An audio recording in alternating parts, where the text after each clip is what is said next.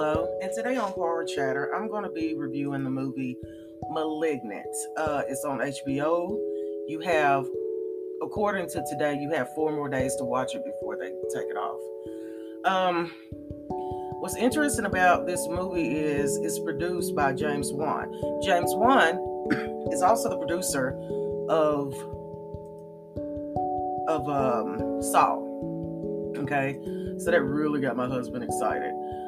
Madison is paralyzed by shocking visions of grisly murders, and her torment worsens as she discovers that these waking dreams are in fact terrifying realities. Okay, so it ends on the 10th. I loved it. I thought it was very thought-provoking, and it's almost, you would want to call this a revenge horror film, which that's what I'm dubbing it as. I don't think my time was wasted on it. I didn't get sleepy on it. Pretty much from what I gathered from the interpretation of the movie, this is a woman that's been abused. And what makes her story a little bit more threatening is the fact that she's pregnant. She has also previously lost her babies from abuse. So to see this really calm, subdued individual, she's going to transform through the movie. Is going to be very interesting. But there is a kicker at the end of this movie that you're not going to see coming, that I'm not going to give you any type of, spoiler alert for it. But I'm telling you, if you can hang in to the end of this movie, you will not be disappointed. It's gory. I want to put it on the gore factor at a 10. But it's also very thought-provoking in the idea of what in the universe what you throw out will come back to you eventually.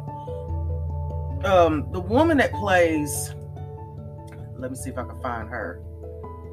I cannot find her. Madison Mitchell, probably is her name. She's been in some more movies. Honestly, I'm not going to be one to talk down about her acting, but it could have been a little bit better. She does have a sister. You will see this later on. But yeah, this is pretty much a revenge horror movie, and it's very well written. It's very well portrayed. He really knows how to use dark to terrify you. Okay? And when I say terrify you, I mean to really terrify you. The darkness in this movie will scare you more than anything. But at the end, you're going to be like, whoa. You're going to be like, wow. But other than that, I suggest you go see it. If you have to pay for it, it is worth a seat in the theater if they put this in the theater, to be honest with you. Not many movies keep my attention. This one kept my attention. Okay, a whole lot. But other than that, I think everybody should see this movie if you are a true fan of horror. Now, you know what? I'm just going to tell you the truth. If you're just like, you know what, horror's cool. I like to know what's in. I like to know what's out. But it's but it's not my favorite genre. Then you can take your time with this. But if you are a hardcore horror fan, James Wan will not disappoint you at all. And I'm hopefully looking forward to more horror movies from him because he really knows how to do it. And for the next time, I suggest you go see this, a 10 out of 10.